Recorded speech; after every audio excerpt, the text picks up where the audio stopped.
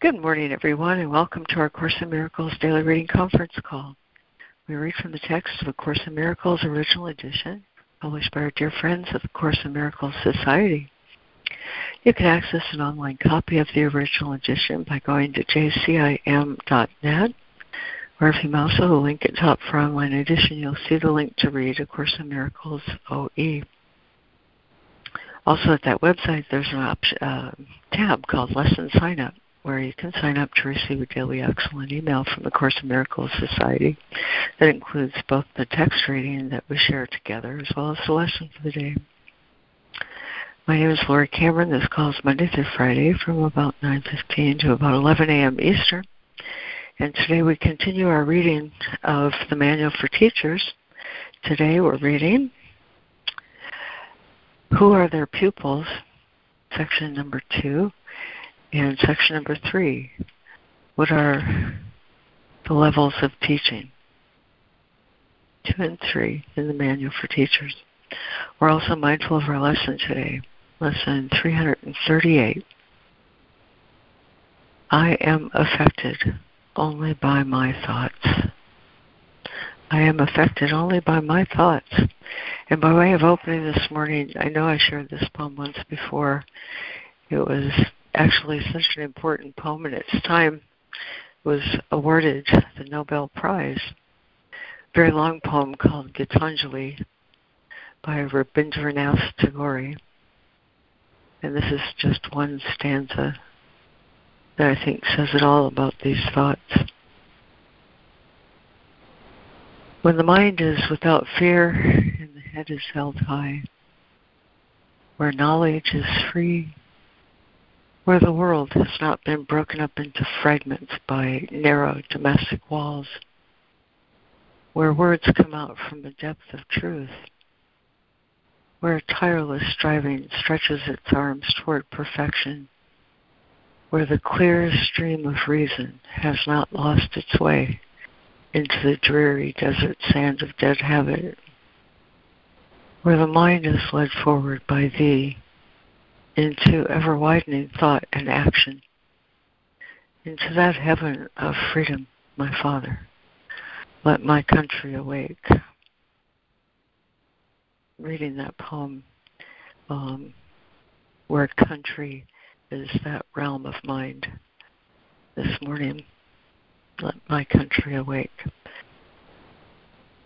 Since I am affected only by my thoughts. Amen.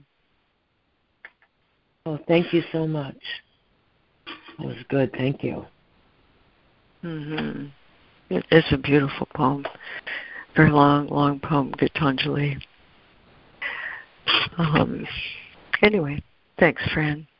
Thanks for letting me share that this morning. And here is our reading list. Today we have Lemoyne, Fran, and Jessica.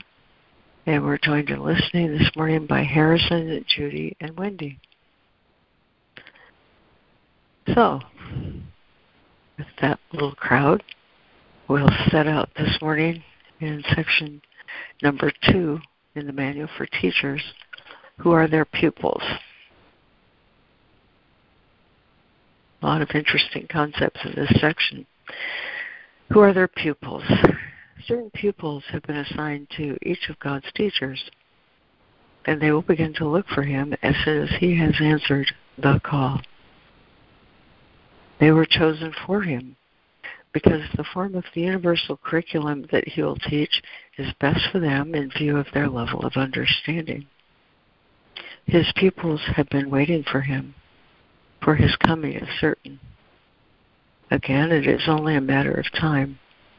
Once he has chosen to fulfill his role, they are ready to fulfill theirs. Time waits on his choice, but not on whom he will serve. When he is ready to learn, the opportunities to teach will be provided for him. Lemoyne.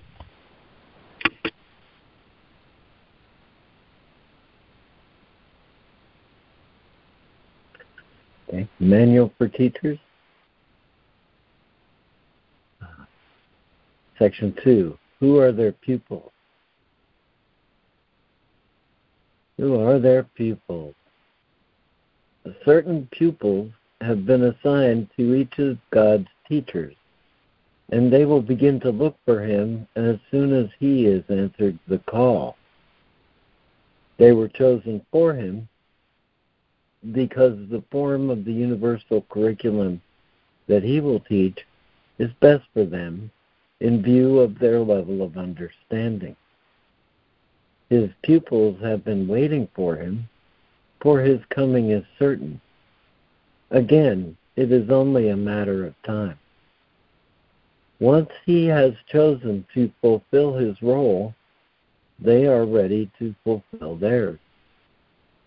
Time waits on his choice, but not on whom he will serve. When he is ready to learn, the opportunities to teach will be provided for him. In order to understand the teaching-learning plan of salvation, it is necessary to grasp the concept of time which the Course sets forth. Atonement corrects illusion, not the truth. Therefore, it corrects what never was. Further, the plan for this correction was established and completed simultaneously, for the will of God is entirely apart from time. So is all reality, being of him. The instant the idea of separation entered the mind of God's Son, in that same instant was God's answer given. In time, this happened very long ago. In reality, it never happened at all. Thank you, Lemoyne. And Fran. 2. In order to understand the teaching learning plan of salvation, excuse me, it is necessary to grasp the concept of time which the Course sets forth. Atonement corrects illusions, not the truth. Therefore, it corrects what never was. Further, the plan for this correction was established and created simultaneously, for the will of God is entirely apart from time. So is all reality, being of him. The instant the idea of separation entered the mind of God's Son, in that same instant was God's answer given. In time, this happened very long ago. In reality, it never happened at all. 3. The world of time is the world of illusion. What happened long ago seems to be happening now. Choices made long since appear to be open, yet to be made. What has been learned and understood and long ago passed by is looked upon as a new thought, a fresh idea, a different approach. Because your will is free, you can accept what has already happened at any time you choose, and only then will you realize that it was always there.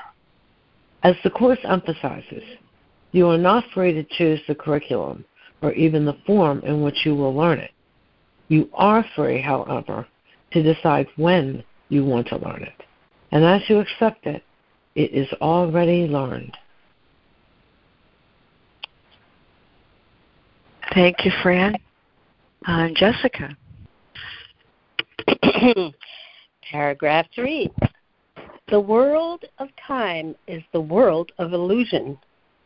What happened long ago seems to be happening now. Choices made long since appear to be open, yet to be made. What has been learned and understood and long ago passed by is looked upon as a new thought, a fresh idea, a different approach. Because your will is free, you can accept what has already happened at any time you choose. And only then will you realize that it was always there. As the Course emphasizes, you are not free to choose the curriculum or even the form in which you will learn it. You are free, however, to decide when you want to learn it. And as you accept it, it is already learned. Thank you. 4. Time really, then, goes backward to an instant so ancient that it is beyond all memory and past even the possibility of remembering. Yet because it is an instant that is relived again and again, and still again, it seems to be now. And thus it is that pupil and teacher seem to come together in the present, finding each other as if they had not met before. The pupil comes at the right time to the right place. This is inevitable because he made the right choice in that ancient instant which he now relives. So has the teacher, too, made an inevitable choice out of an ancient past. God's will in everything but seems to take time in the working out. What could delay the power of eternity? Thank you, Jessica. And is there a new reader for 4 and 5? We're in section 2. Who are their pupils? In the Manual for Teachers, paragraph 4 and 5. 4 and 5. I can do it, Lori. Thanks, Judy. Time, really, then, goes backward to an instant so ancient that it is beyond all memory and past, even the possibility of remembering. Yet, because it is an instant that is relived again and again and still again, it seems to be now. And thus it is that the pupil and the teacher seem to come together in the present, finding each other as if they had never or had not met before. The pupil comes at the right time to the right place. This is inevitable. Doesn't this all sound familiar? This is inevitable because he made the right choice in that ancient instant, which he now relives. So, has the teacher, too, made an inevitable choice out of an ancient past, God's will in everything, but seems to take time in the working out? What could delay the capital power of eternity? When pupil and teacher come together, a teaching-learning situation begins. For the teacher is not really the one who does the teaching. God's capital teacher speaks to any two who join together for learning purposes. The relationship is holy because of that purpose, and God has promised to send capital His Spirit into any holy relationship. In the teaching-learning situation, each one learns that giving and receiving are the same. The demarcations they have drawn between their roles, their minds, their bodies, their needs, their interests, and all of the differences they thought separated them from one another fade and grow dim and disappear. Those who would learn the same course share one interest and one goal, and thus he who was the learner becomes a teacher of God Himself, for he has made the one decision that gave his teacher to him. He has seen in another person the same interests as his own. Amen. Thank you, Judy. And let's see. Is there a new reader who'd like to read paragraph 5 and then roll right into the next question? What are the levels of teaching?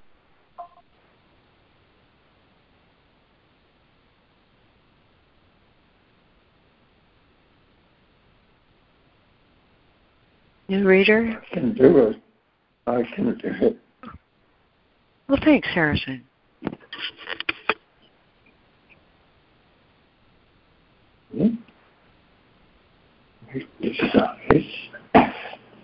Five, when people and teacher come together, a teaching learning situation begins.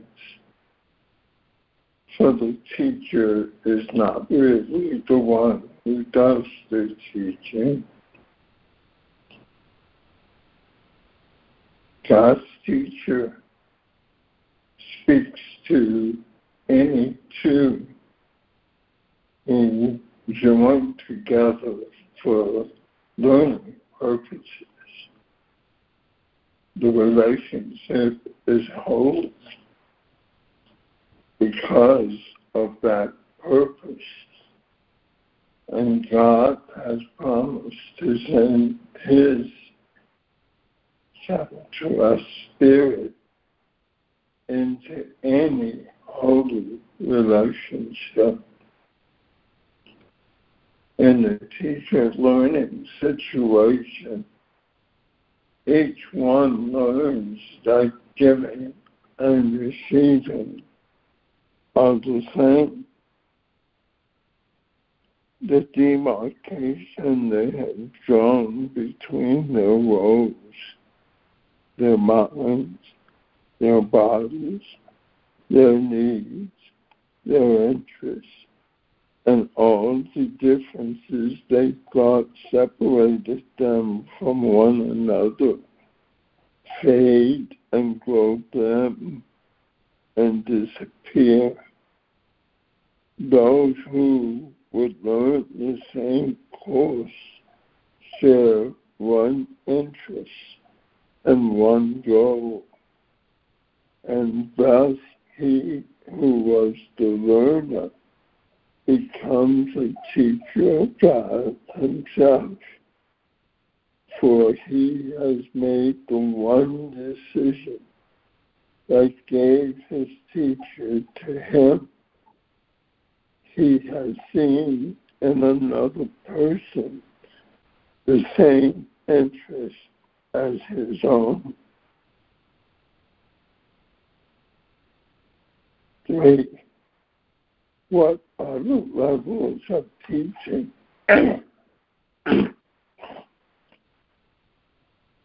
1. The teachers of God have no set teaching level. Each teaching learning situation involves a different relationship at the beginning, although the ultimate goal is always the same: to make of the relationship a holy relationship in which both can look upon the Son of God as sinless. There is no one from whom a teacher of God cannot learn, so there is no one whom he cannot teach. However, from a practical point of view, he cannot meet everyone, nor can everyone find him. Therefore, the plan includes very specific contacts to be made for each teacher of God. There are no accidents in salvation. Those who are to meet will meet, because together they have the potential for a holy relationship. They are ready for each other. Thank you, Harrison. And would there be another new reader for paragraph 1 and 2 in section 3 of the manual?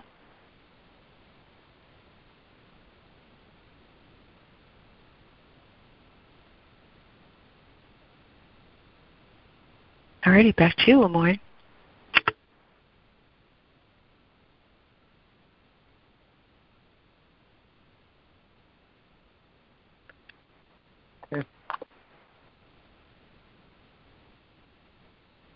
Section 3.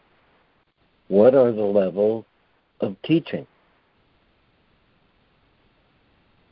The teachers of God have no set teaching level.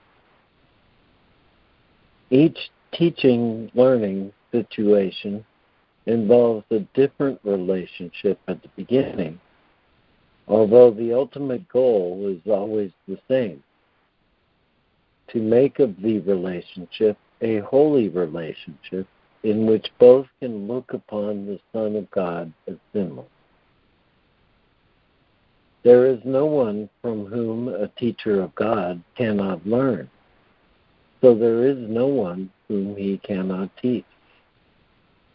However, from a practical point of view, he cannot meet everyone, nor can everyone find him. Therefore, the plan includes very specific contacts to be made for each teacher of God. There are no accidents in salvation. Those who are to meet will meet, because together they have the potential for a holy relationship. They are ready for each other. The simplest level of teaching appears to be quite superficial. It consists of what seem to be very casual encounters: a chance meeting of two apparent strangers in an elevator, a child who is not looking where he is going running into an adult, seemingly by accident, two students who happen to walk home together. These are not chance encounters. Each of them has the potential for becoming a teaching-learning situation. Perhaps the seeming strangers in the elevator will smile to one another. Perhaps the man will not scold the child for bumping into it. Perhaps the students will become friends. Even at the level of the most casual encounter, it is possible for two people to lose sight of separate interests, if only for a moment. That moment will be enough. Salvation has come. Thank you, Lemoyne. And Fran. And for anyone who's joined us, Fran, for anyone who's joined us late, we're reading in the Manual for Teachers. We're in paragraph or section 3. What are the levels of teaching? And Fran's getting ready to read. Getting ready to read paragraph 2 and 3. Thank you, Fran. Excuse me. Thank you. The simplest level of teaching appears to be quite superficial. It consists of what seem to be very casual encounters: a chance meeting of two apparent strangers in an elevator, a child who is not looking where he is going, running into an adult, quote, by accident, unquote, two students who happen to walk home together. These are not chance encounters. Each of them has the potential for becoming a teaching-learning situation. Perhaps the seeming strangers in the elevator will smile to one another. Perhaps the man will not scold the child for bumping into him. Perhaps the students will become friends. Even at the level of the most casual encounter, it is possible for two people to lose sight of separate interests, if only for a moment. That moment will be enough. Salvation has come. 3. It is difficult to understand that levels of teaching the universal course is a concept as meaningless in reality as is time. The illusion of one permits the illusion of the other. In time, the teacher of God seems to begin to change his mind about the world with the single decision, and then learns more and more about the new direction as he teaches it. We have covered the illusion of time already, but the illusion of levels of teaching seems to be something different. Perhaps the best way to demonstrate that these levels cannot exist is simply to say that any level of the teaching-learning situation is part of God's plan for atonement, and His plan can have no levels, being a reflection of His will. Salvation is always ready and always there. God's teachers work at different levels, but the result is always the same.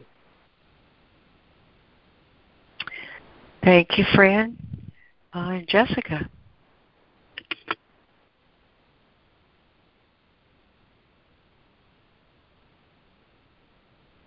The result is always the same. And I thought that was 4 and 5. No. Yeah, 3 and 4. Oh, yeah, here we go. It's just a different, yeah. Okay. Okay. It is difficult to understand that levels of teaching the universal course is a concept as meaningless in reality as is time. Wow, that's a lot in one sentence. The illusion of one permits the illusion of the other. In time, the teacher of God seems to begin to change his mind about the world with the single decision, and then learns more and more about the new direction as he teaches it. We have covered the illusion of time already, but the illusion of levels of teaching seems to be something different. Perhaps the best way to demonstrate that these levels cannot exist is simply to say that any level of the teaching-learning situation is part of God's plan for atonement, and His plan can have no levels, being a reflection of His will. Salvation is always ready and always there. God's teachers work at different levels, but the result is always the same. 4. Each teaching-learning situation is maximal in the sense that each person involved will learn the most that he can from the other person at that time. In this sense, and in this sense only, we can speak of levels of teaching. Using the term in this way, the second level of teaching is a more sustained relationship in which, for a time, two people enter into a fairly intense teaching-learning situation and then appear to separate. As with the first level, these meetings are not accidental, nor is what appears to be the end of the relationship a real end. Again, each has learned the most he can at the time, yet all who meet will someday meet again, for it is the destiny of all relationships to become holy. God is not mistaken in His Son.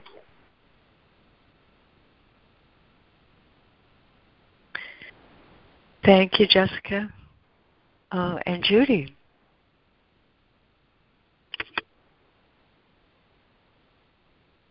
Yes, thank you, Lori. Each teaching, learning situation is maximal in the sense that each person involved will learn the most that he can from the other person at that time. In this sense, and in this sense only, we can speak of levels of teaching. Using the term in this way, the second level of teaching is a more sustained relationship in which, for a time, two people enter into a fairly intense teaching-learning situation and then appear to separate. As with the first level, these meetings are not accidental, nor is what appears to be the end of the relationship a real end. Again, Each has learned the most he can at the time. Yet, all who meet will someday meet again, for it is the destiny of all relationships to become holy. I love that.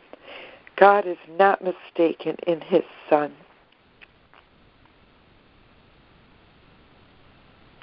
The third level of teaching occurs in relationships which, once they are formed, are lifelong. These are teaching-learning situations in which each person is given a chosen learning partner who presents him with unlimited opportunities for learning. These relationships are generally few because their existence implies that those involved have reached a stage simultaneously in which the teaching-learning balance is actually perfect. This does not mean that they necessarily recognize this. In fact, they generally do not. They may even be quite hostile to each other for some time and perhaps for life. Yet should they decide to learn it, the perfect lesson is before them and can be learned. And if they decide to learn that lesson, they become the saviors, the teachers, who falter and may even seem to fit. Wait a second. Yet, should they decide to learn it, the perfect lesson is before them and can be learned. And if they decide to learn that lesson, they become the saviors of the teachers who falter and may even seem to fail. No teacher of God can fail to find the capital help he needs. Amen. Thank you. Thank you, Judy. And Harrison, this last paragraph, and then we'll finish for today.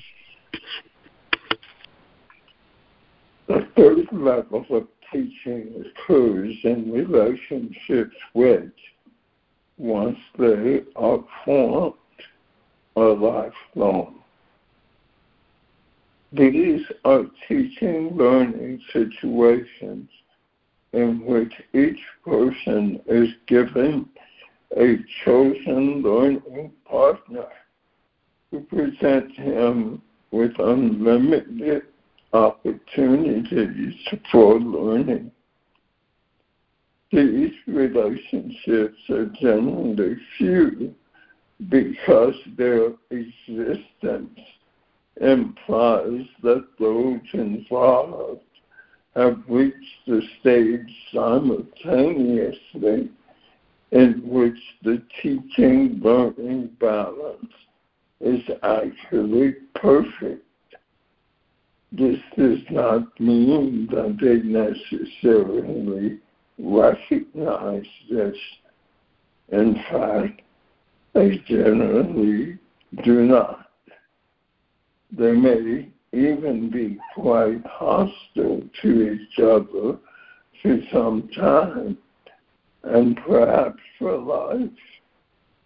Yet, should they decide to learn it, the perfect lesson is before them and can be learned. And if they decide to learn that lesson, they become the saviors of the teachers who falter and may even seem to fail. No teacher of God can fail to find the help he needs.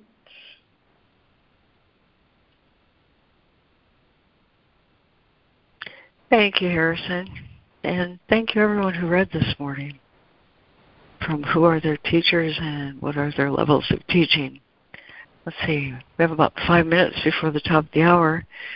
So maybe I'll just highlight a few of those sections that really speak to me. A few of those sentences. Who are their pupils? Well, time waits on his choice, that is the choice of the teacher, but not on whom he'll serve. When he is ready to learn, the opportunities to teach will be provided for him. When he is ready to learn. In that second paragraph, in order to understand the teaching learning plan of salvation, it's necessary to grasp the concept of time, which the Course sets forth. Atonement corrects illusions, but not the truth. Therefore, it corrects what never was. The third paragraph, the world of time is the world of illusions. What happened long ago seems to be happening now. Because your will is free, you can accept what has already happened at any time you choose, and only then will you realize it was always there. As the Course emphasizes, you are not free to choose the curriculum or even the form in which you will learn it. You are free, however, to decide when you want to learn it, and as you accept it, it is already learned. In that fifth paragraph, when the pupil and teacher come together, a teaching and learning situation begins. For the teacher is not really the one who does the teaching. God's capital teacher speaks to any two who join together for learning purposes. The relationship is holy because of that purpose, and God has promised to send His Spirit into any holy relationship. Those who would learn the same course share one interest and one goal. And thus he who was the learner becomes the teacher of God himself, for he's made the one decision that gave his teacher to him. He has seen in another person the same interests as his own. If you pause 1 second, please.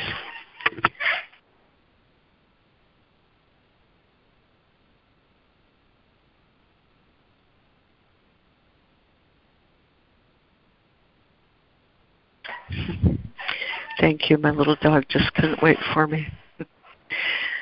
What are the levels of teaching? The teachers of God have no set teaching level. There is no one from whom a teacher of God cannot learn, so there is no one whom he cannot teach. The plan includes very specific contacts to be made for each teacher of God.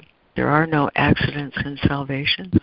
Those who are to meet will meet, because together they have the potential for a holy relationship. They are ready for each other. The simplest level of teaching appears to be quite simple, superficial. It consists of what seem to be very casual encounters. These are not chance encounters. Even at the level of the most casual encounter, it is possible for two people to lose sight of separate interests, if only for a moment. That moment will be enough. Salvation has come. In that third paragraph, it's difficult to understand that levels of teaching the Universal Course as a concept is meaningless in reality as in time. Perhaps the best way to demonstrate that these levels cannot exist is simply to say that any level of a teaching and learning situation is part of God's plan for atonement, and His plan can have no levels, being a reflection of His will. I think that's where I'll stop this little summary. And because we've reached the top of the hour, I'm going to turn it over to you, Fran, where we can reflect again on what is the ego, and I am affected only by my thoughts. Thank you. Thank you, Lori. Hi, everybody. We are still in the second part of the workbook. The theme that we're on is what is the ego? And today's lesson is lesson 338. I am affected only by my thoughts. So I shall read some from What is the Ego, and then we'll go over to our lesson and do our 5-minute meditation. Okay. What is the ego? The ego is idolatry, the sign of limited and separated self, born in a body, doomed to suffer, and to end its life in death. It is the will that sees the will of God as enemy and takes a form in which it is denied. The ego is the quote-unquote proof that strength is weak and love is fearful. Life is really death, and what opposes God alone is true. The ego is insane. In fear, it stands beyond the everywhere, apart from all, in separation from the infinite. In its insanity, it thinks it has become a victor over God himself, and in its terrible autonomy, it sees the will of God has been destroyed. It dreams of punishment and trembles at the figures in its dreams, its enemies who seek to murder it before it can ensure its safety by attacking them. The Son of God is ego-less. We'll go over to the lesson now. Lesson 338. I am affected only by my thoughts. It needs but this to let salvation come to all the world. For in this single thought is everyone released at last from fear. Now he has learned that no one frightens him and nothing can endanger him. He has no enemies and he is safe from all external things. His thoughts can frighten him, but since these thoughts belong to him alone, he has the power to change them and exchange each fear thought for a happy thought of love. He crucified himself, yet God has planned that his beloved Son will be redeemed. Your plan is sure, my Father, only yours. All other plans will fail, and I will have thoughts that will frighten me until I learn that you have given me the only thought which leads to salvation. Mine alone will fail and lead me nowhere, but the thought you gave me promises to lead me home because it holds your promise to your Son. Lesson 338, I am affected only by my thoughts. 5 minutes.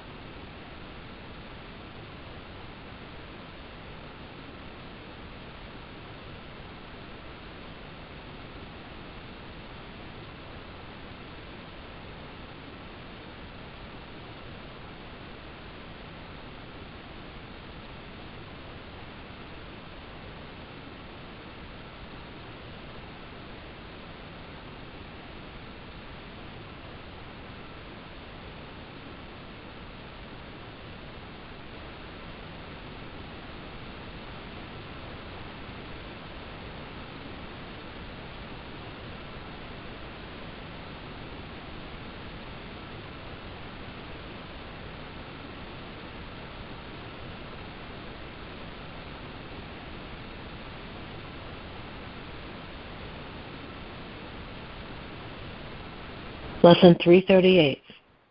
I am affected only by my thoughts. Amen.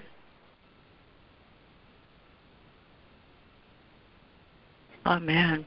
Amen. Beautiful. Thank you so much, friend. Oh, Yes. thank you. Thank you, friend. Thank you, guys. Yes, Fran, you're a great teacher of God. Thank you. Oh, thank you, sweetie. Thank you.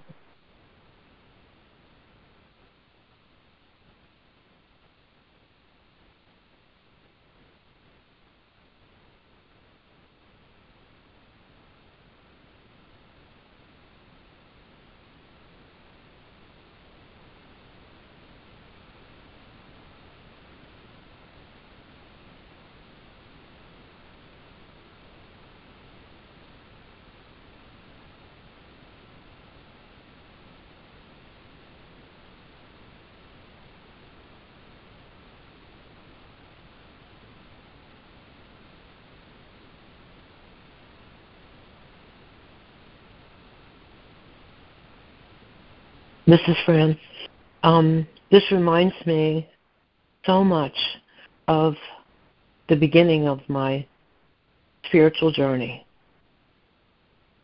I told this before, and I won't do the details again. But I was very sick and had been in the hospital twice, and no one knew what was wrong with me. And I went to my friend, who was a Christian Scientist, and asked her to help me. I felt like I was dying. And she gave me the book and told me a section to read. And it said, "The prayer that heals the sick and saves the sinner is the prayer that all things are possible to God, a spiritual understanding, an unselfed love." And whoa, my mind went to a different place that it had never been before, or that I ever noticed. And I knew that I was okay. And my body wasn't okay yet. But I walked through the next couple of days knowing that I was fine. And I became fine. And I went back to my doctor, and he said, "I don't know what you're doing, but keep doing it because you're getting better." And I realized that my mind had changed. And I was affected only by my thoughts. And my body kicked in. And it was the beginning of the spiritual journey for me. I studied Christian Science for a long time and still love Christian Science. All right, I'm complete. Thank you. Oh, thanks for sharing that, Fran. I just open up a little bit more every time I hear you share it. Thank you. Me too. Love it, Fran. I wonder if you could repeat that line, the very first line, the mind that opens up to this da-da-da-da. Please. You mean the line from the textbook that I read? Yeah. Yes. Yeah, it was the spiritual the prayer that heals the sick and saves the sinner is the spiritual understanding of God. A spiritual understanding and an unself love. To God, all things are possible. Whoa, my mind just shot up, went in a different place. But it had probably been there before, but I didn't notice it. You know, that's what I think. Because I was always, as a kid, wondering what was going on around here. So anyway, thank you. Thanks for asking. Thank you so much.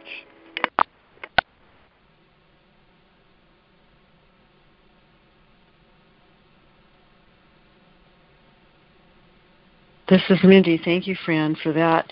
There was one word I didn't get. Something about it's something self-love. Could you just read that whole thing over one more time? And I don't know if it was its own self-love, but would you please read it one more time? I'm not reading it. I memorized it, so I'll try to do it right again. Oh. The prayer that heals the sick and saves the sinner is the prayer that all things are possible to God. A spiritual understanding of Him and an unselfed love. An unselfed love? Unselfed, small s. Oh. That's self. That's self. Okay. Gotcha. When I started to study the Course in Miracles, I realized how similar Christian Science was to the Course in Miracles. And now, this is funny, on Facebook, there's a group, Christian Science Meets A Course in Miracles. I'm complete. Oh, isn't that something? Thanks, Fran. Isn't that should not something, surprise really? me. Yeah. This is Jessica. I just want to say, Fran, I'm in my car right now, but I just want to say that your voice and, obviously the lessons and the readings and this quote from Christian Science are all very beautifully inspired by God, but your voice in the delivery is incredibly loving and soothing, and I so appreciate it. Thank you. Wow, thank you so much.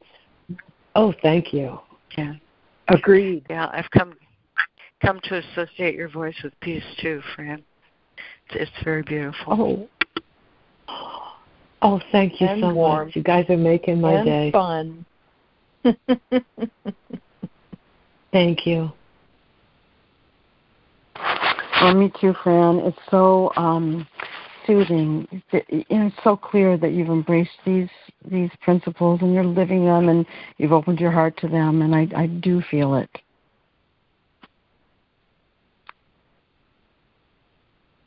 My only request is that maybe you do it a little slower with a little pause between each sentence, because sometimes I'm just waking up and this is the first time I'm hearing it, and I'd love for you to savor each sentence and take your time.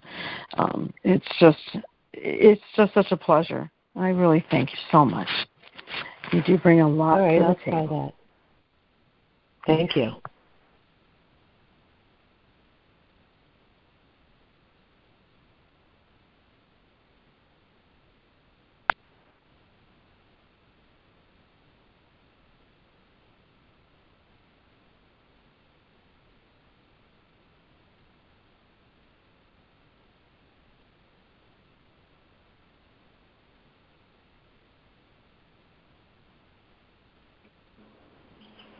Good morning. I have some notes that I wrote. I've been writing over the years about this lesson.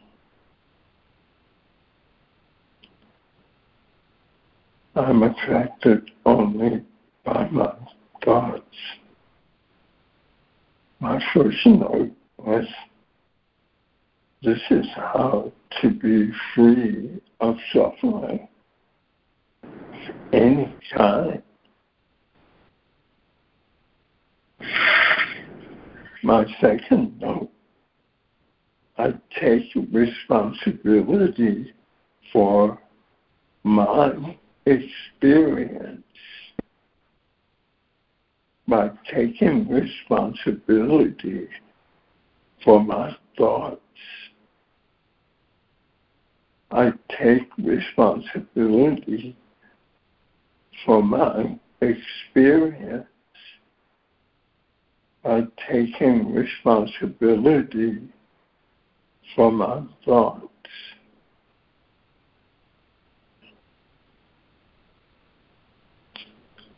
Third, no. My plan.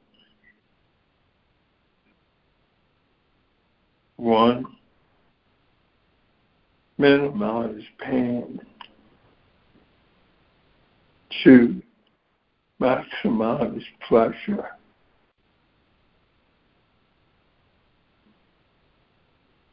Thought number 3, the cause of suffering is eternal. It is my mind's decision for guilt and unforgiveness. So my problems are not outside, but my thoughts about what is outside is my problem.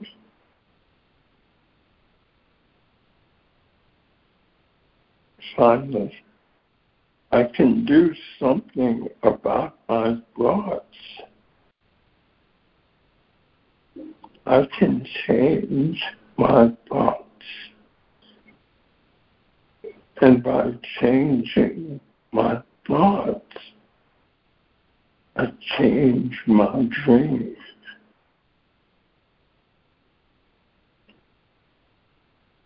I am affected only by my thoughts. I'm complete.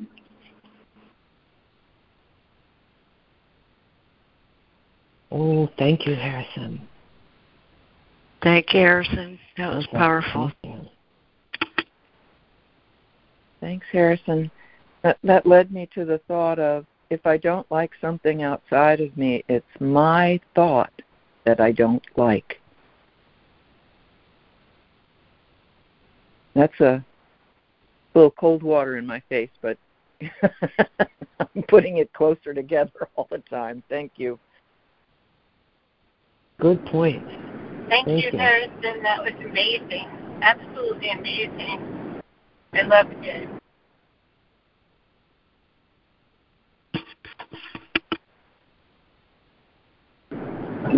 Good morning, it's Karen. I had this meditation on Friday night. I woke up in the middle of the night, and I don't know what was on my mind, but I guess I was just sick, and I was worried about going to babysit for the weekend and what to do, and, kind of having a moment of catastrophic thinking, fear thoughts. And all of a sudden, I heard in the air, I don't know what anything means. And then I heard again, I don't know what anything, including this, means. And then I heard, I have given the situation all the meaning that it has for me. And I sat with that for a while, and I was really stunned how, the Holy Spirit brought those thoughts to mind. And then I had this other thought that came, and it said, I really did make this world, because it's all subjective interpretation. And it feels like this lesson that my thoughts, that I'm responsible for my thoughts, is just an illustration of what was happening that night. It felt like if I interpret this thing as scary and bad, I'm sick and I've got to go do this, and how am I going to blah, blah, blah, blah, blah. If I interpret that, then it's a problem. But instead, because I had that, spiritual insight in that moment, I felt calm, and I just felt like it was turned over to the Holy Spirit. And it was out of my hands, and it was given over to God. And I actually felt instantly better, temporarily, but it was instant relief. And lately I've been going around, and my mantra is, thank you, God, for loving me. Thank you so much, God, for loving me. And I love you so much, God. I'm so grateful that you love me. And it just feels like, instead of all my life feeling like I'm not good enough, I'm a bad person, I'm sorry, Lord, I'm such a sinner, it's such a huge turnaround. And it feels very appropriate because in the beginning of the lessons in the course, it's the deconstruction of the ego thoughts, and it starts with the same lesson. I've given my thoughts all the meaning that they have for me. And here we are at the end of the workbook, and we're back to the same concept. And it's like a child of God can create their reality. A child of God can create the world they're in. Can really create their own world. And it's like it's still sinking in. I'm still a work in progress. I mean, believing in is still a work in progress. Forgiving myself is still a work in progress. I still project it on the outside world. But from where we started, it's light years away. And I'm just so grateful. I'm grateful for this call. I'm grateful for the truth of the Course and the Course itself. And I'm grateful for all of you, brothers and sisters, who are with me on this journey and helping me, and my teachers, my teachers on this call. And I love that we are not in a one-up situation, and even though our experience and our time studying is varied, the Course doesn't set us up like, who's one up, who's better. So I love the teacher's manual that we read today. And I am complete, but I just want to say, please keep my granddaughter Tali in prayer, because I was so sick this weekend, and just when I left, and I just left a few minutes ago before the call, she had a 99.9 fever, and she was coughing. So please keep her in prayer that she doesn't get sick, especially sick from me. But my daughter would have killed me if I canceled. So thank you. I'm complete.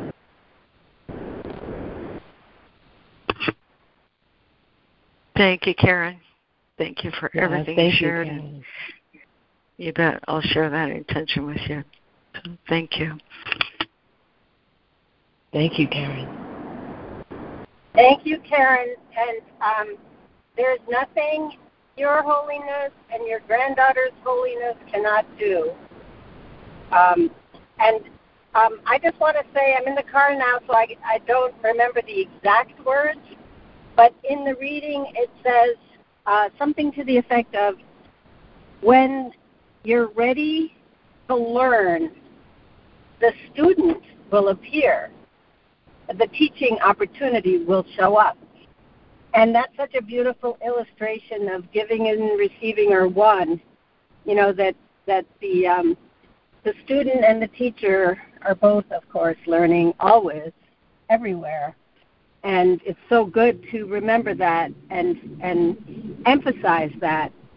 And also that what is required of me is the willingness to learn. And then I am a messenger of God, and I'm a minister of God, and I can join the legions of ministers of God. Thank you, guys. Thank you, Jessica. That was a phenomenal takeaway right there. Big, big, big stuff. Thank you. Oh, thank you.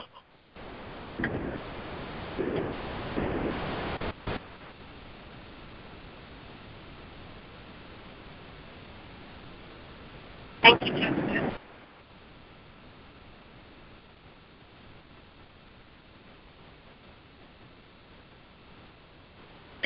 That's right up there with, I think he follows it with, and the teacher, and the teacher is the Holy Spirit who does the teaching. Teacher's ready to learn, the opportunities to learn, but the teacher isn't the teacher. The teacher is capital T, teacher, in whom we find our equality. So thank you, Jessica.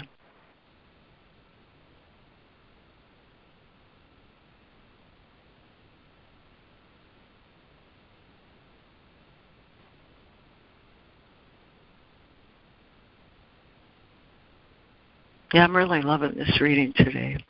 It's like everything else in the Course in Miracles. It's like a 1,000-petaled lotus.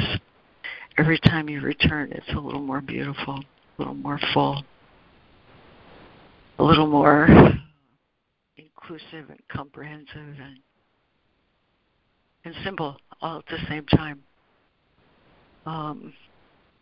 Today I'm reminded of an early lesson. Remember lesson 42? Is God is my strength and vision is his gift. And in that lesson, you guys, it says something just really straightforward and perfect as it is reflected in today's reading, today's lesson. In that lesson it says, your day is not at random. Your day is not at random. You cannot but be in the right place at the right time. Such is the strength of God, and such are his gifts. The passage through time and space is not at random. Such is the strength of God, and such are his gifts. When I consider that,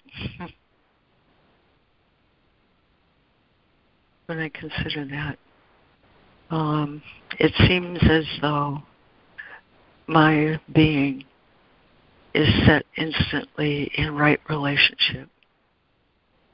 Oh, just as right as the planet that turns among the planets around the sun.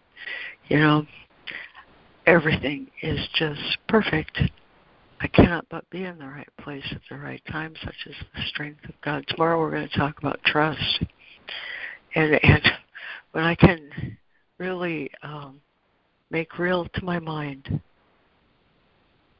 I cannot but be in the right place at the right time, such is the strength of God, such are his gifts. Then I can consider everything that happens, every situation I'm in, every situation I think I'm in, put it that way, as something of a gift, something God's given me. And the other thing that really helps me in regard to this reading today and everything about the Course in Miracles is that my mind can only serve. You know, I think when I'm thinking like an ego, of course I'm entirely in the getting. You know, everything's about getting, striving to get. But when I'm in right relationship with my Creator, I'm also in the right place at the right time, such as his strength. My mind is in a position where it recognizes it can only serve, and that I can always choose what I want to serve. Do I want to serve truth, or do I want to serve illusion? Do I want my thoughts to reflect truth, or do I want my thoughts to reflect illusion? And it's always a choice. It's always a choice, but the consequences are entirely different, the two ways of thinking. Remember, on Friday, I think it was, I said, Christ mind is teaching us to associate misery with the ego and joy with the soul. And when my mind is in right relationship to the Holy Spirit, of course, I have a different experience for everything. And now I start to understand what he means when he says, I can be affected only by my thoughts.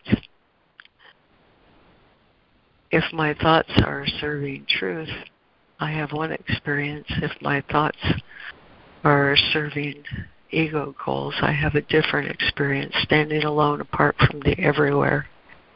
He says, I have a different experience. I'm really grateful, Karen, to have heard you say, we read this at the beginning, I'm affected only by my thoughts. I've given everything I see, all the meaning it has for me, and here we are again. At lesson 3, I looked at the number this morning. I thought exactly the same thought. Lesson 338, here we are at the same exact place. I am affected only by my thoughts. And here, he starts right out of the gate. I am safe from everything external.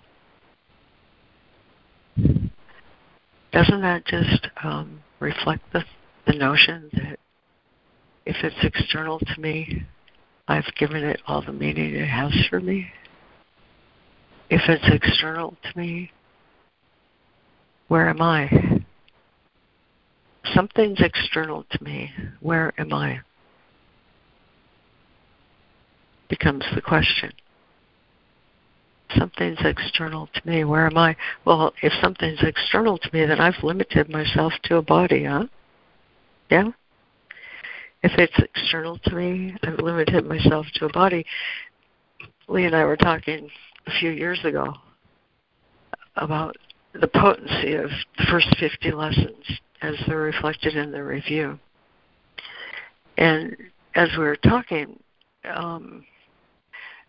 about the outcome of those very powerful lessons.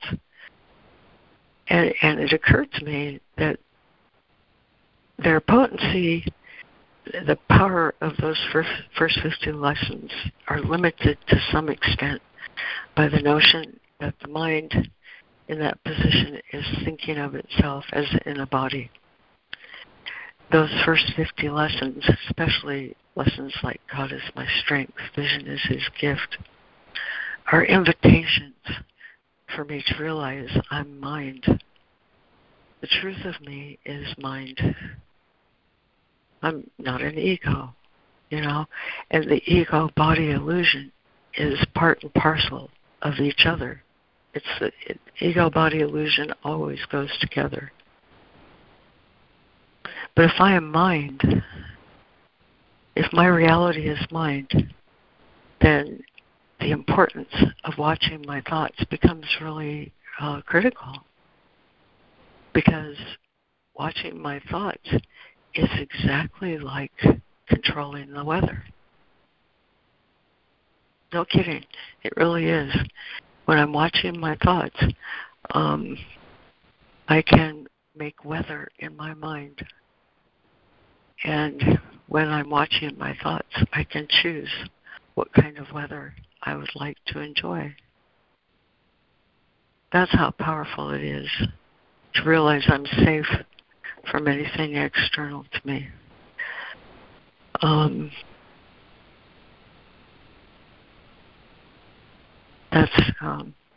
I think that's what I wanted to say today.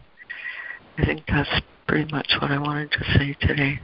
Those two ideas that I can't be anywhere except in the right place at the right time, such as the strength of God, and such are his gifts. And to recognize the power of my thoughts is what he means when he says this single thought is salvation. The depth of the meaning of that simple statement is what life is about.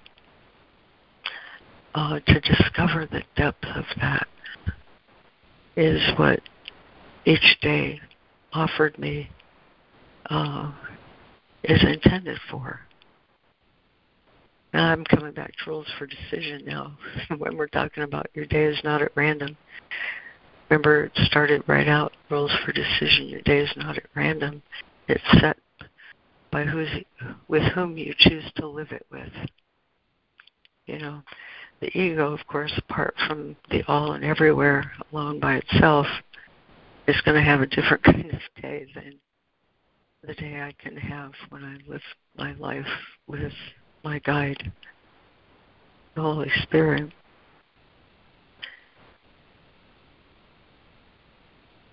And in that context, everyone who I meet, everyone. Salvation is, I remember thinking when I started doing this facilitating, I thought, I have so many miracles I could talk about. And Holy Spirit said to me, they're relevant only to you. And I thought, that's true enough. That's true enough. Because every miracle that I share about is reflective of a particular point in time in a particular context, in a particular setting where my mind was given wholly to the Holy Spirit.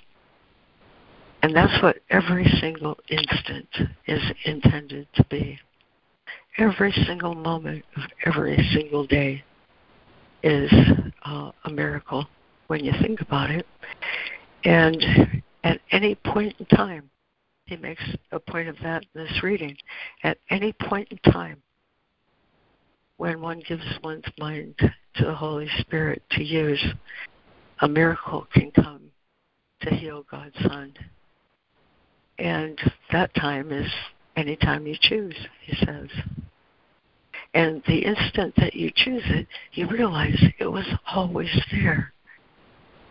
So that means that any moment in time, my experience can be lit by holiness to such a degree that everything that went before is instantly forgotten. And everything my Father would have me remember is instantly there. And when I walk through life with that awareness, I realize what a gift I have to share, not by me, but by the holiness that goes with me, always.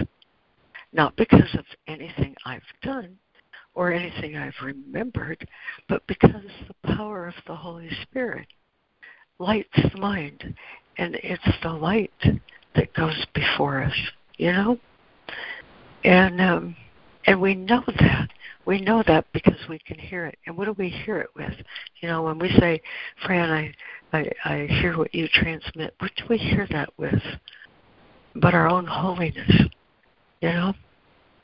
And so we recognize that with this light at the center, having answered the call, with this light at the center, it's a single light, but that's enough. And everywhere we go, we meet other light. And through that, the light in the sonship, the mind we share, is strengthened. Are we limited to a body? Is there something outside me? That becomes the question, I think, to be answered. And when my mind is open and I can receive that answer, everything changes in an instant. And it takes another being to participate with to allow that to happen. Yes, a holy instant can come to me alone, but a holy instant comes as a result of my desire for love. And the desire for love is a desire for a lover, for the beloved, for a subject of love. And that's how we become God's gifts to each other and awaken in each other that desire for fulfillment and love. I don't mean to go all metaphysical about this, but that's the power of thought. And I think I wanted to reflect that when I give my mind to Holy Spirit, a whole different caliber of thought comes. And we all know that too, and recognize that thought. And it's that thought that takes us home. So anyway, I'm complete. Thanks, you guys. Thank you so much, Lori. Thank you. Beautiful. Thank you, Lori. Thank you. Thank you, Lori. That was so magnificent.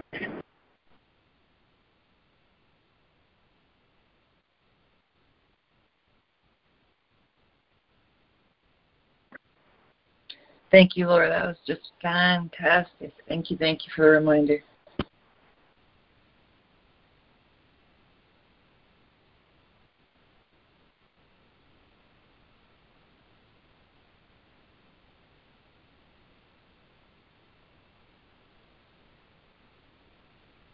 Good morning. Thank you, Lori.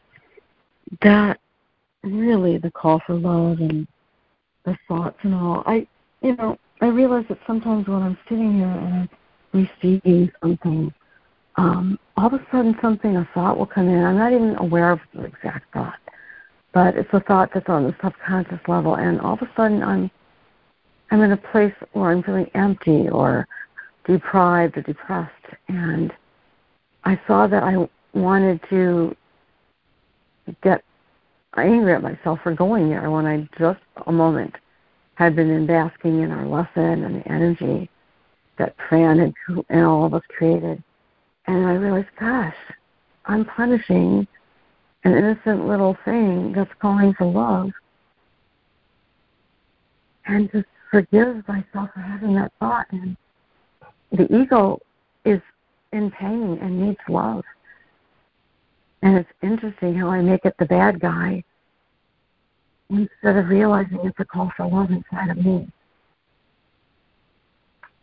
It's at the opposite end of my consciousness. Who is the one who is noticing?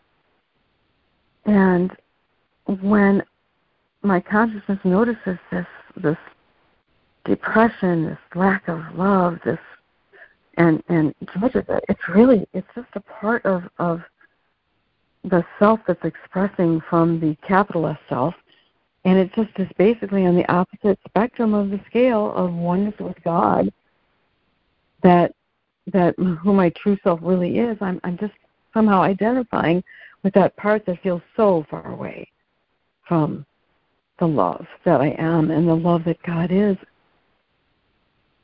And so I owe it love, not censure, not resistance, not hate, not, oh, go away. It's like, oh, come here, let me love you, let the part of me that is aware of God's love and that I am love and that it's bigger than this. Love you. So, wow. It was a good catch. A really good catch on my part.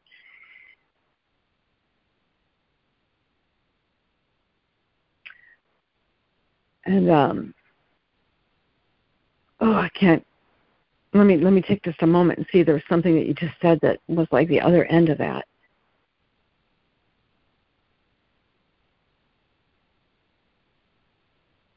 Well, it's not coming to me, so that means that probably somebody has something to share about what I just said. So it's not coming to me the second half. Thank you. I'm complete.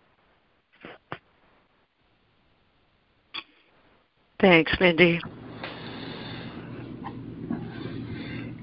Morning, everyone. Charles here.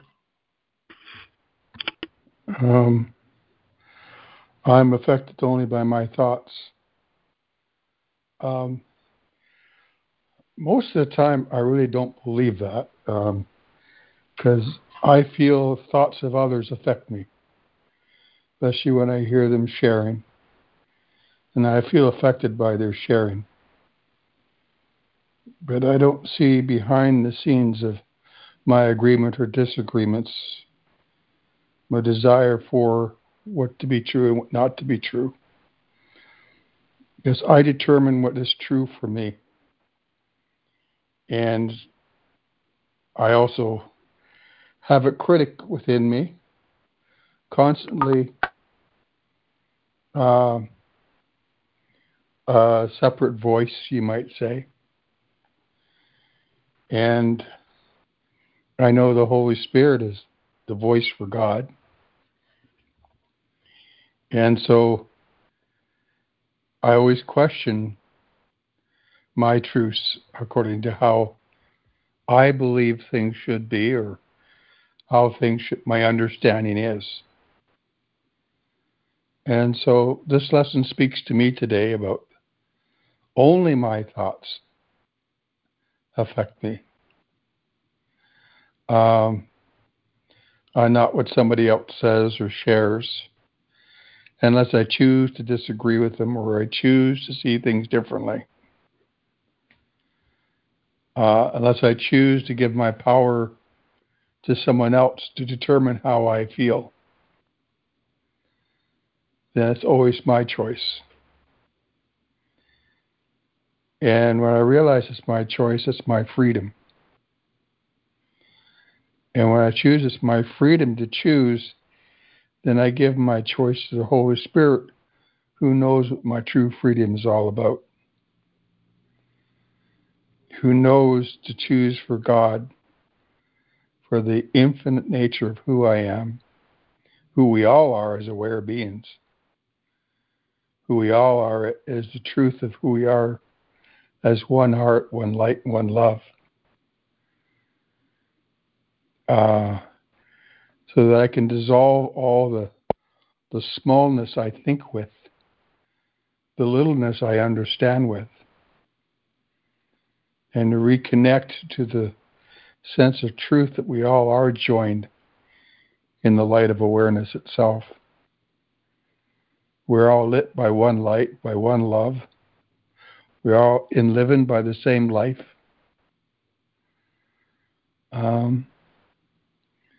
But I do get lost in my understanding. I do get lost in my littleness. And I do struggle with it. So I'm not there at the moment, but I do realize that it is me doing it to myself. And so, to me, that's a freedom. Realizing that I am not affected by anybody else's thoughts except my thoughts I hold within myself about what I'm experiencing. And I have a choice to lean to my own understanding or ask for the Holy Spirit's correction of the thoughts I'm having or the choices I'm making. Just thought I'd share that. Thank you. I'm complete. Thank you, Charles. So I'm sure your vigilance will be rewarded, I know. Thank you. Thank you, Charles. I love that word, freedom. Freedom from the bondage to the little self.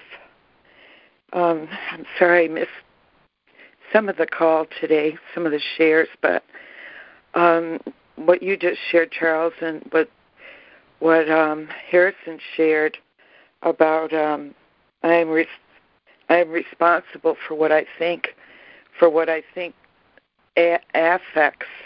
That word affect refers to feelings and emotions, and that all that mini-me thinking, limited egoic thinking, belief that I am a person in a body with a separate mind, personal thoughts with personal interpretations of what reality is from a limited point of view or perspective is illusory. That Judy alone in her solitude by herself doesn't know what anything is. She has a mistaken sense of appraisal, of illusory belief in a separate mind that exists in a body. And what the Course has taught me is that I am capital thought, the one Son of God. I am Christ consciousness itself. That when God created me as an extension of himself, he gave me all that was himself as one in the same, spirit and mind. And that does not exist in the body or is confined or limited to the body. So dispossessing my body as my home was the first thing I had to really experientially had to come to understand by attending to the stillness, that the Christ in me is very still. The language of God is stillness itself, that everything dances in that stillness, appears in and returns to. All appearances, all that seems to be.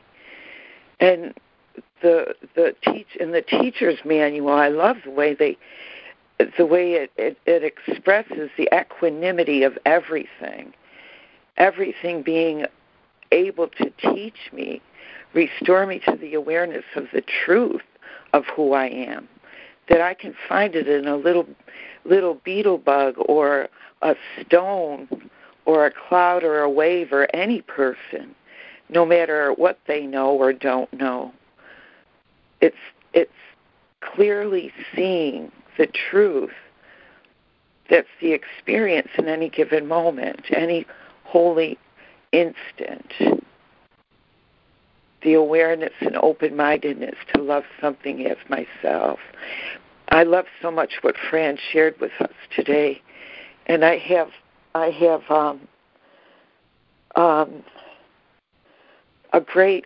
my greatest desire is to know the truth of who I am. Those sacred holy words, be still, and know I am. I am that I am. That is what I am in truth. And that sees everything as itself. Capital that sees everything as capital itself. Holiness sees holiness. Everything is holiness itself. Its oneness and sameness does not have different parts or any differences or distinctions in itself. That's without all perception. When perception is ended and all learning is undone, all the learning of all the worldly knowledge of what the world thinks is true, names and places and shapes and sizes, colors, distinctions of any kind, differences or distances, space and time do not apply to who and what I am. Those sacred, holy words, I am, is beyond space and time. Space and time is within it, and all its expressions are within it. And to understand that, the difference between who the I am affected only by my thoughts is referring to is the illusory self-concept of Judy. Judy, who as an ego claims those sacred holy words I am and says they're hers.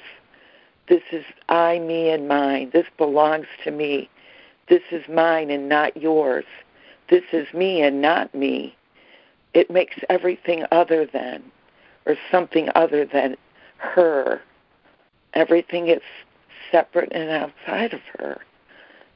And that's the ego's perception. That is what perception is. An instrument of perception, perceiving things as other than itself. The illusion that the instrument of perception, the body, is the mistake in our self-appraisal. We are not that instrument. We are the light that sees through the instrument. We are the presence that the instrument is within as a part of it. Another object of perception within the holy mind that doesn't perceive us as an object of perception. It has no perception whatsoever in it. It just sees us as an extension of light and love and happiness and peace, all together as one.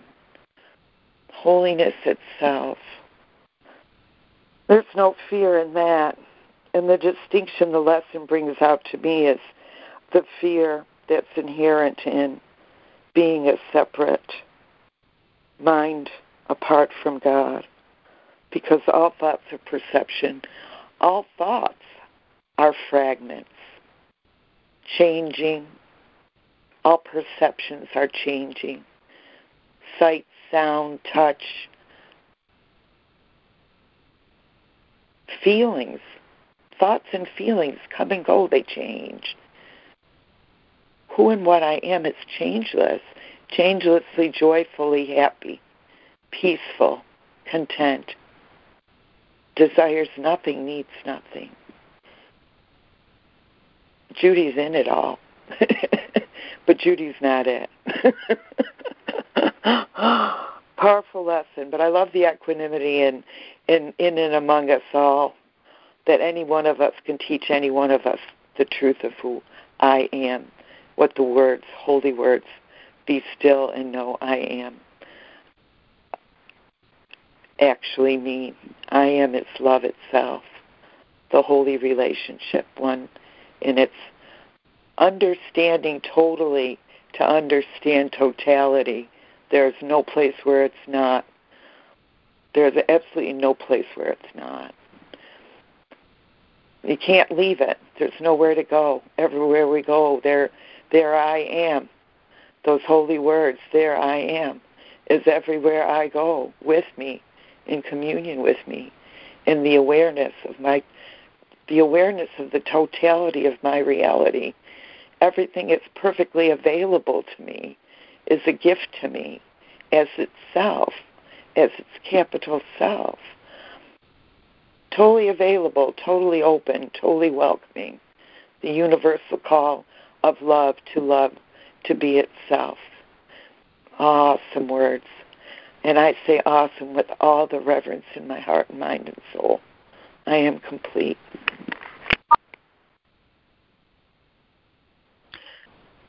Thank you, Judy. You touched a lot of bases. Thank you, Judy.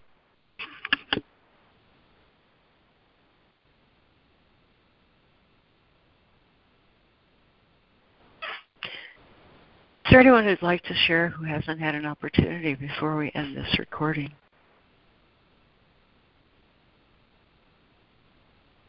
We'd love to hear from you.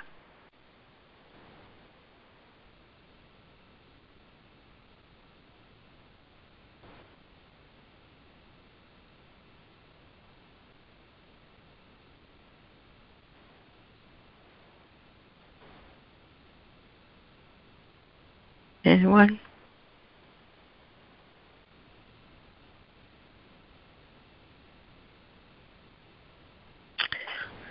Okay. This is Lemoyne. There you are. Thank you.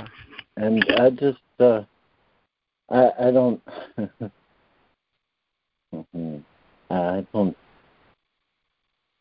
I think there is something of, I think the thing to emphasize here is just the simplicity. The complications are created by this false notion of separation, leading to if this, then that thinking, seeming to make time necessary, and that there then must be levels, levels of acceptance, and different forms of love, and that the Course keeps teaching is that I think I think of it as a summary because it's what brought me here. It might be useful, but it's basically just saying over and over again, all is one. And so, to this discussion of levels and roles and seeming forms of relationship, I think to emphasize one thing that I love to emphasize, probably try and teach it to myself. Yeah, that the ego is not overcome by destruction, but by a quiet melting in. So that the part of the mind, the one mind that believes it's separate, just returns to the kingdom. Merely returns to the kingdom. And that's all. Yeah. That the words can't really express it fully, but just want to emphasize the simplicity and the centrality of that first totally emphasized sentence in rules for decision. Do not fight yourself. And that's what a fear thought is. Do not fight yourself. Anyway, let's see. Thank you, Lemoyne. Thank you for emphasizing that simplicity. I appreciate that. Thank you, Lemoyne. Love hearing from you.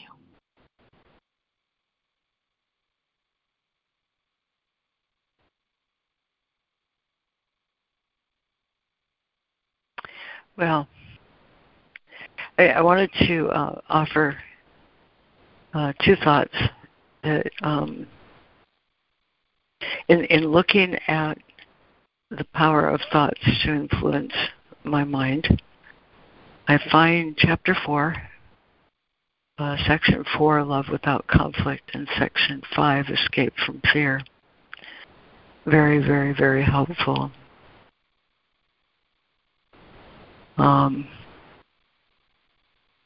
To help me recognize that it is my thoughts that determine the caliber of my experience in life. Those two sections are very, very helpful, as is my lesson, the lesson 190. Having had a very long, dark spell in my life, I find this lesson very, very helpful because it says, I choose, I'm free to choose the joy of God instead of pain. And in that lesson, here's an astounding paragraph, absolutely earth-shattering. It is your thoughts alone that cause you pain. Nothing external to your mind can hurt you or injure you in any way. There is no cause beyond yourself that can reach down and bring oppression. No one but yourself affects you.